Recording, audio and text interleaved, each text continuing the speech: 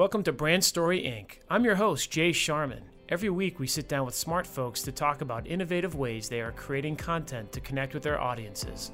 I like to say every company can be a media company, and this conversation hopefully helps you understand why. Joining us today on Brand Story Inc. is Jill Lesser. Jill is the Vice President of Integrated Communications and Brand Management for National Geographic Partners, where she oversees all of the company's communications, brand, synergy, and integrated planning work. That includes the National Geographic media property called Planet Possible, a brand within the brand, if you will, that we're going to explore on the show today. Jill joined Nat Geo after serving as managing director at the Glover Park Group, GPG, during a second stint with the firm with an expertise in strategic communications, public affairs, and government relations. Previously, Jill was founding president of Women Against Alzheimer's, a network of Us Against Alzheimer's. And in that role, she created the first advocacy organization with a particular focus on Alzheimer's disease, impact on women, and led a campaign to find, fund, and implement a cure for the disease.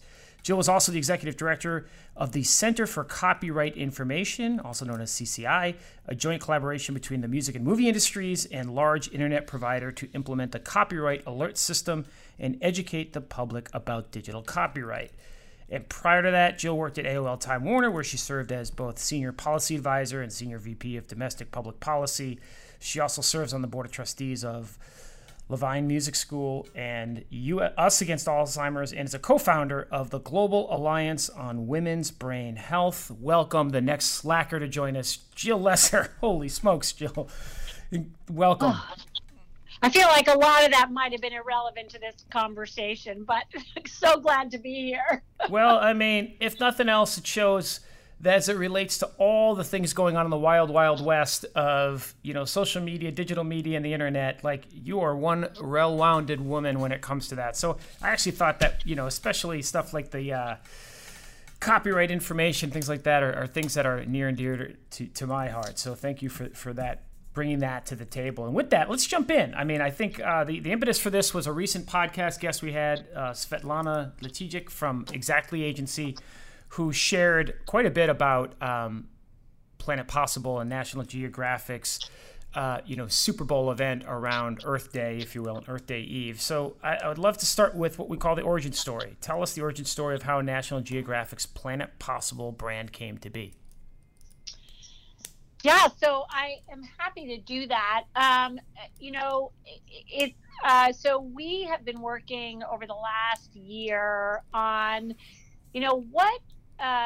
trying to figure out how to best articulate what Nat Geo really brings to the table from a planet perspective. And as you know, we have a long, more than 130-year history with the National Geographic Society in telling the stories of the world and encouraging people to fall in love with the planet, right? Our sort of raison d'etre, if you will, has always been, from the earliest days, is, helping people understand the world in deeper and better ways so that they sort of appreciate the wonders of the world. And one of the things that we were really trying to accomplish as we thought about Nat Geo and, today's state of the world, if you will, all of the issues that we deal with every day in our daily lives that are either because of climate impact or have an impact on the earth. And, we wanted to sort of lead people down a path of really encouraging them to live more lightly on the planet, right? So, how do we communicate that level of wonder, curiosity, and just an optimistic incentive to look at the future possibilities? I mean, we obviously continue to bring those really serious stories to the fore. And this is, has never been an opportunity to, kind of minimize the import or seriousness of what's going on, but also to give people, particularly in the time of COVID, hope for the future. So that's really, as we started this ideation, to really think about how we could, better communicate to consumers. That was really those were some of the things in our minds. Well, I love some of the words you used there. I wrote down optimistic incentive, and with this is being taped at the very end of August in 2021, and with the recent climate report change that came out, we could use some of that, because if that wasn't a another major shot above the bow of why you guys exist, and why it's important. But to your point, I don't know what is. And so the optimism is something that we need and a path to get there. I think what's really interesting for the brand marketers and media publishers that listen to this podcast is it's rare that we get to talk to such an iconic brand, right? I mean, National Geographic, as you said so well, is one of the most iconic and respected brands, period. Share your perspective on building ancillary media publishing brands or properties like Planet Possible. I'm a huge believer in the more niche you go, the deeper the relationship potential with your content community, but it's a different ball of wax when you're dealing with a brand that's such a gold star name. Yeah, I mean, I think, I will be honest, I think it's, a little bit of an overstatement to say that we were really trying to create a sub-brand, if you will. I think what we were, we set out to really rethink our brand pillars over the past year. So, if you both, if you stop someone on the street, or if you talk to the creators and executors across the brand, what are they really thinking about? We kind of boiled down what really Nat Geo stands for to 4 lanes, one of which is love of planet, right? And we think that, we always infuse love of planet in everything we do, whether it's our imagery, whether it's our factual storytelling, whether it's our, focus on exploration or adventure. But, this notion of love of planet is a particular kind of storytelling that, more and more people are seeking out. And I should probably, I hope this isn't a digression, but I should probably say, just to make clear to your listeners, National Geographic Partners, which is the commercial side of National Geographic, is partially owned by the National Geographic Society and partially owned by the Walt Disney Company. So we were really focused on Planet Possible as a commercial element. And so the other constituency in our orbit that we thought would be very interested in having a Planet Possible environment was our advertising partners. So that was sort of another way to think about this. So one is the consumer.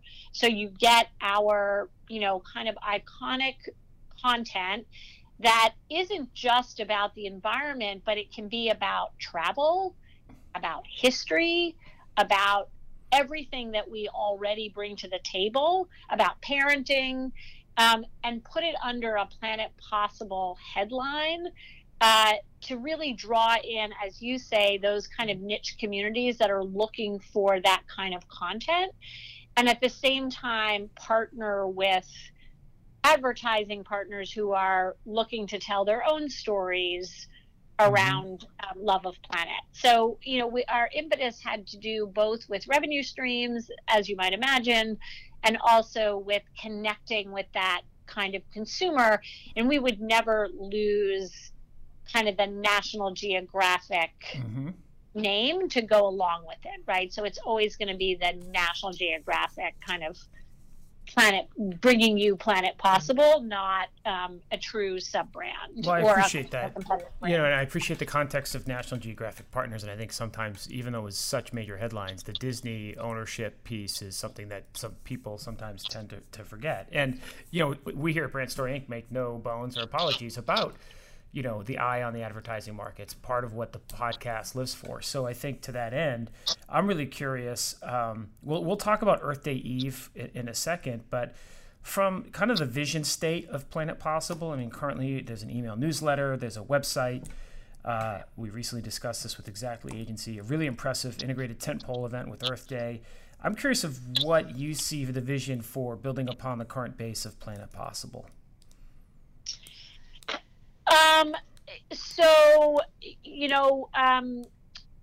well, first and foremost, we launched Planet Possible as a hub on National Geographic Media, and we also launched a Planet Possible newsletter.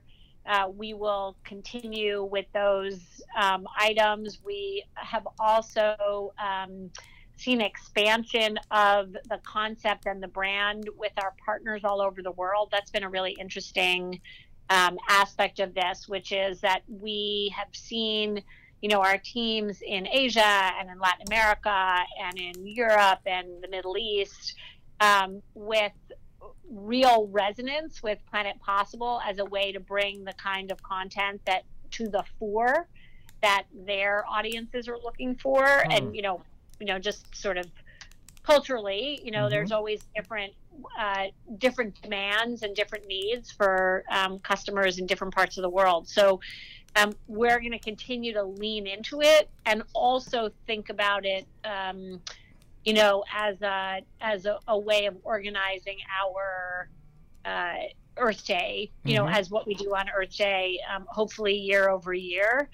We're also having discussions across the company about ways in which Planet Possible can be either a segment or a part of what other lines of business are bringing to the fore. So, Planet Possible branded trips within, our expeditions business, Planet Possible branded or collections in consumer products, those kinds of things.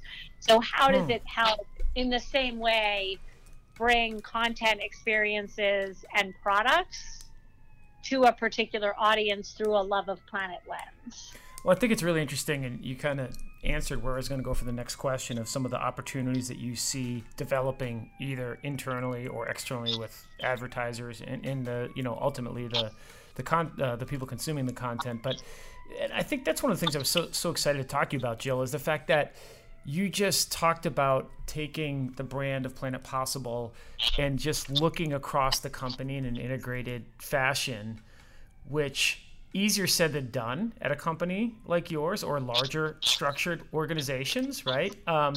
To tap into existing areas of expertise, which inevitably are kind of this like virtuous cycle, right? It's easier for an advertiser to buy in if it's threaded throughout the organization. It's easier to move a consumer or somebody who likes the content down the to different areas to connect with like-minded people, whether that's on a trip or just consuming content. So what's been the most challenging part of that for you, navigating being part of a brand that's kind of integrating itself across the internal walls of Nat Geo? Well, I think actually thinking through what binds us all together as we think about different lines of business and different customer bases and different needs,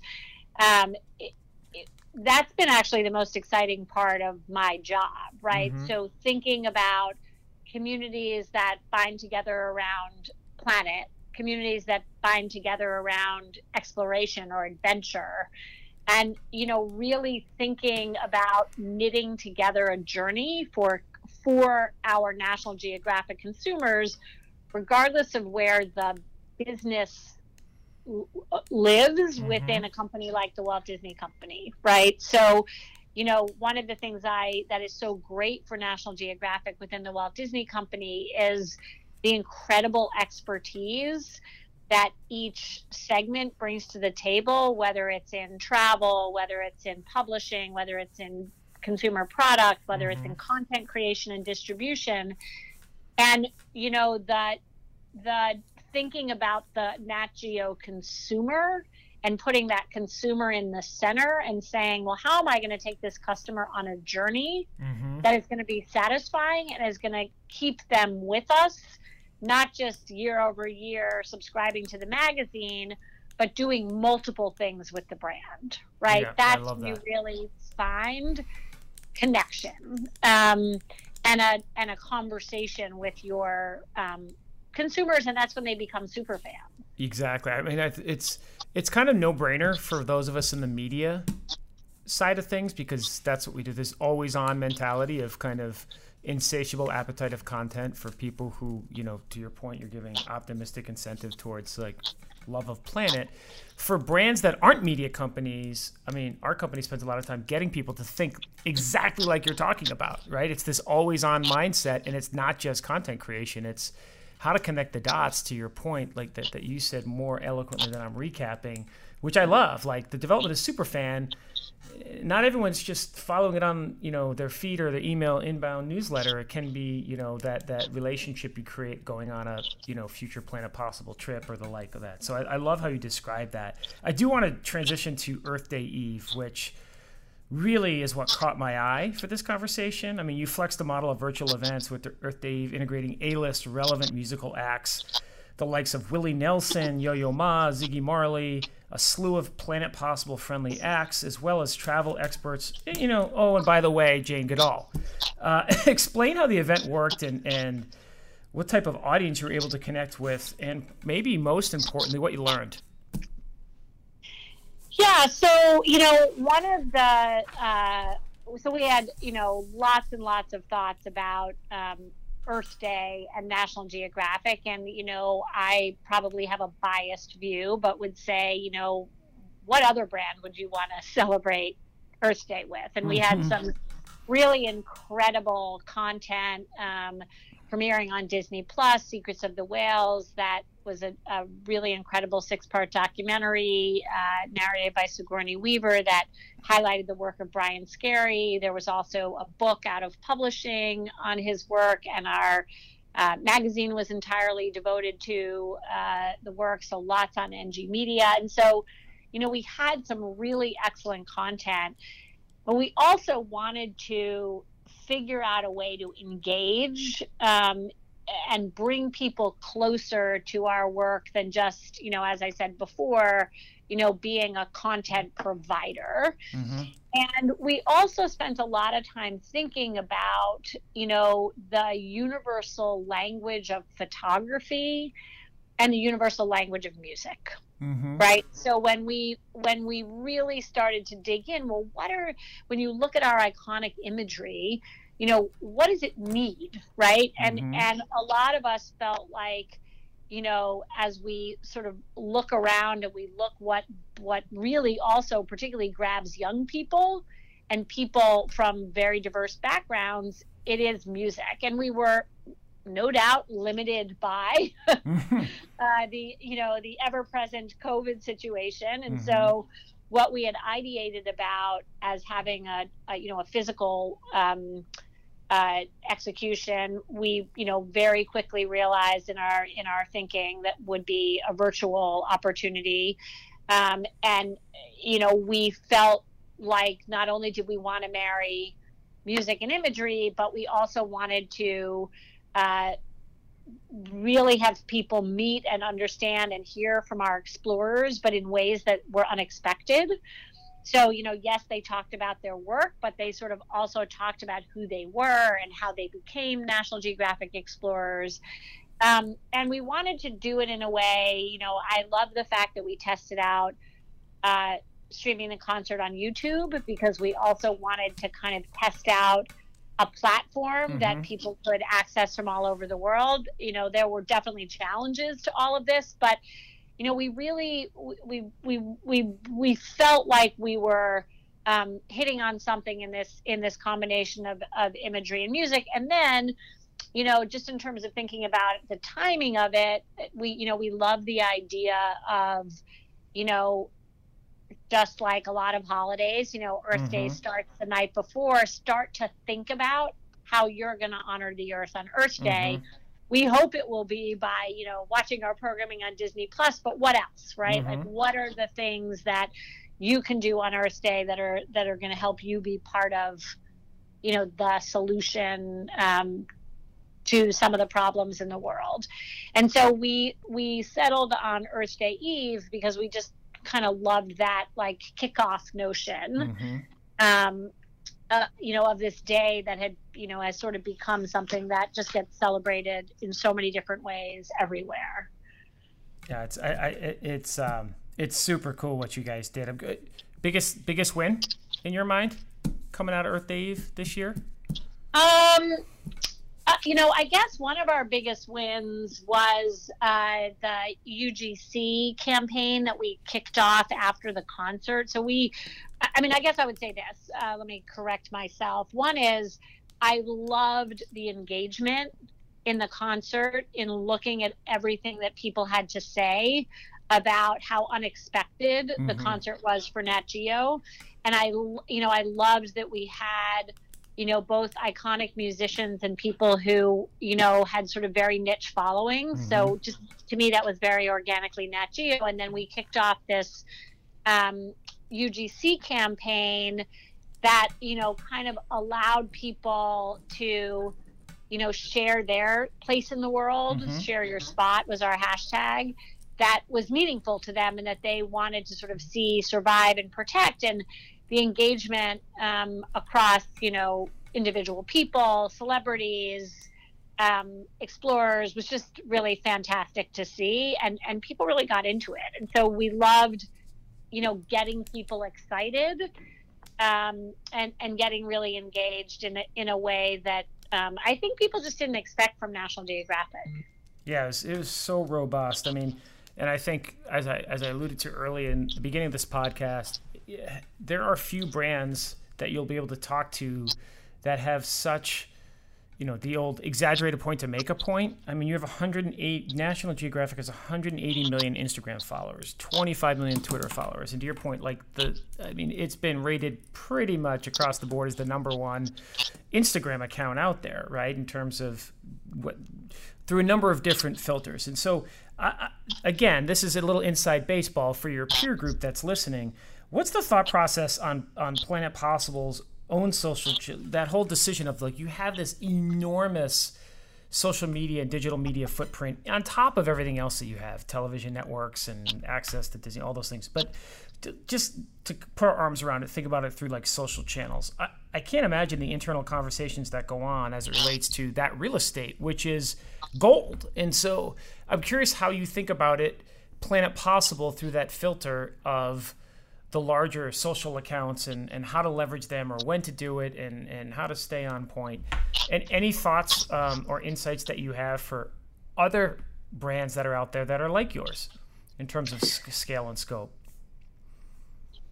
Well, we're very proud to say that at least on social media, there are almost no brands out there that are right, like us in size and scope. And and it just sort of shows you more than anything the power of our imagery. I mean, that's what's just been so extraordinary to watch. The growth of our Instagram hero account, which again accounts for 180 million people now, is unbelievable. I think the conversations that we have are less about, is this planet possible or is this something else? And really about connecting with the fans in ways that will motivate them and inspire them and engage them, right? Because that's ultimately what a brand wants, right? It's like, is what I am offering you inspiring you and engaging you, and then can we activate you and make you a paying customer, right? Like you want to use those kinds of communication channels to be able to tell your story. And I think we believe that, and Planet Possible is not the only way that we're doing that, but Planet Possible gave us a language and a phrase, if you will, that was very resonant, right? Because it's like everybody's talking about climate change, everyone's talking about the planet, and we're sort of adding this element of possibility, right? Yep. And that's not to be Pollyannish again, but really to be forward thinking, and pushing people to do and engage. And I think that from what we could tell in our research was just we wanted to motivate people. And so, as we talk to our, like all the folks who are more expert than I and lead our social platforms, we end up in a dialogue about what is the right emphasis at any given time. And some of that is dependent upon what our core content is. So what's in the next issue of the magazine? What are we highlighting on NG Media? What are some of our big shows that are coming out, whether on our linear network or on Disney Plus? And then really to think about how all of those, products interrelate to, just putting out that amazing imagery on social media that people just eat up, right? Yeah. And constantly want to follow and engage with. Yeah, I mean, I think there's no right answer here. Again, the extremity of this, there's no one. You're the largest social media account on Instagram, right? From a brand perspective, and I think that it's a question we have quite a bit in small to mid-sized businesses, right? Who almost have the opposite challenge, where they think their brand is relevant and they're going to start some niche within a niche, right? To kind of and it's always that debate. Do you start from the ground up and build, Instagram follower 1, right? Leveraging the master brand, if you will, or a Twitter, or do you embed it within your existing channels? And so those things are, again, there's no right answer, and there's so many variances between marketplace and everything else. It's fascinating knowing that the scale and scope of your footprint, and what the power of possibility is, no pun intended, for Planet Possible. So super cool. Any advice that you have for the larger brand execs listening as it relates to the creation, launch, and management of properties that fall under the umbrella of their brand, like this does? Yeah, I mean, I would say this, which is, and we've learned a lot in the last several months about, one of the things that will not be surprising to you is that, National Geographic is one of the most recognized and most revered brands in the world. And we do this research constantly, and the numbers are, most brands would, give their left arm for that kind of recognition and reverence.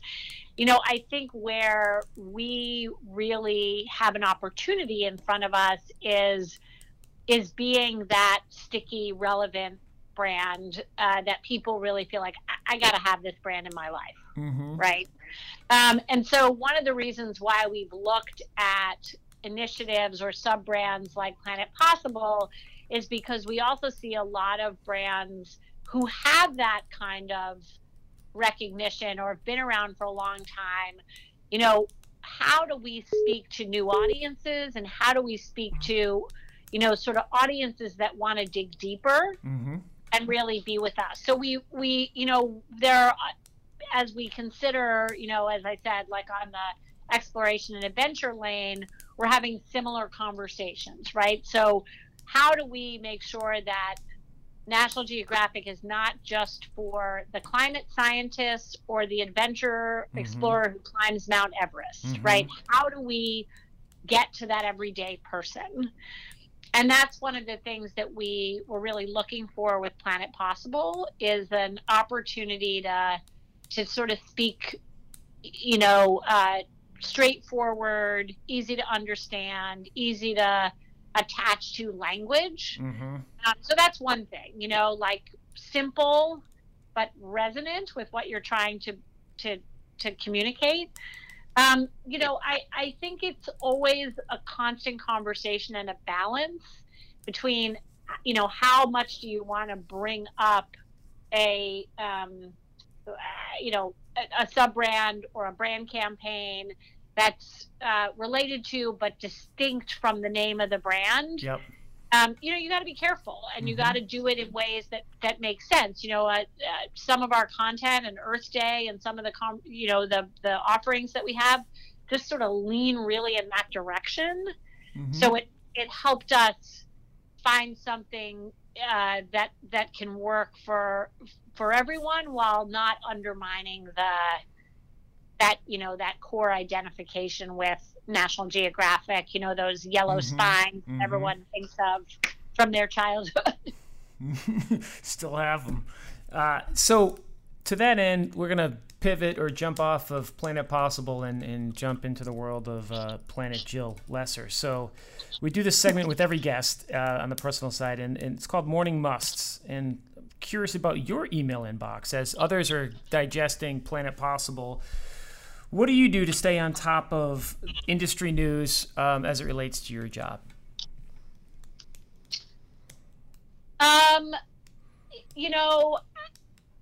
What do I do? Well, first of all, I have the benefit of having of being part of the Walt Disney Company. So, I look at news from across all of our lines of business. What I really want to know is what's happening in each of our lines of business from a challenge perspective, an economic growth perspective. I mean, as you might imagine, something like travel over the last year, so all sorts of different conversations you have for travel than you do for content. So really making sure that I'm on top of the business, right? So less about being on top of marketing and more about being on top of the business. I also think while there are limits to being data-driven in the creative world and in the world of connecting emotionally to consumers through marketing or branding, I do think data is really important. So I really try to stay on top of both the research that our teams are doing across the company about consumers and consumer behaviors, and that are, I have a lot of subscriptions where I look at general audience trends, whether they're media trends, whether they're trends for, we want to have a younger, more diverse, more global audience. So what's succeeding out there with those audiences that are our target audiences? And what are they responding to? What kinds of conversations are they having? And I guess the third thing is, to spend a lot of time as almost like just a voyeur on social media. I'm not really a big social media engager, but I am someone who, looks a lot. Yep. Totally cool. All right. So last question for you, bedside book stand. What are you reading for fun? Oh, I'm reading such a good book right now called Interior Chinatown. Really? Never heard of it. Yes. What's it about? So it is really well done. Not that overwhelming or long book by Charles Yu. And it's really about the immigrant experience in kind of unnamed Chinatown. I think it really skews to the West Coast, but really an unnamed Chinatown, and it is so. It's a story about a family, but it's really a series of vignettes, and it brings to the fore perception of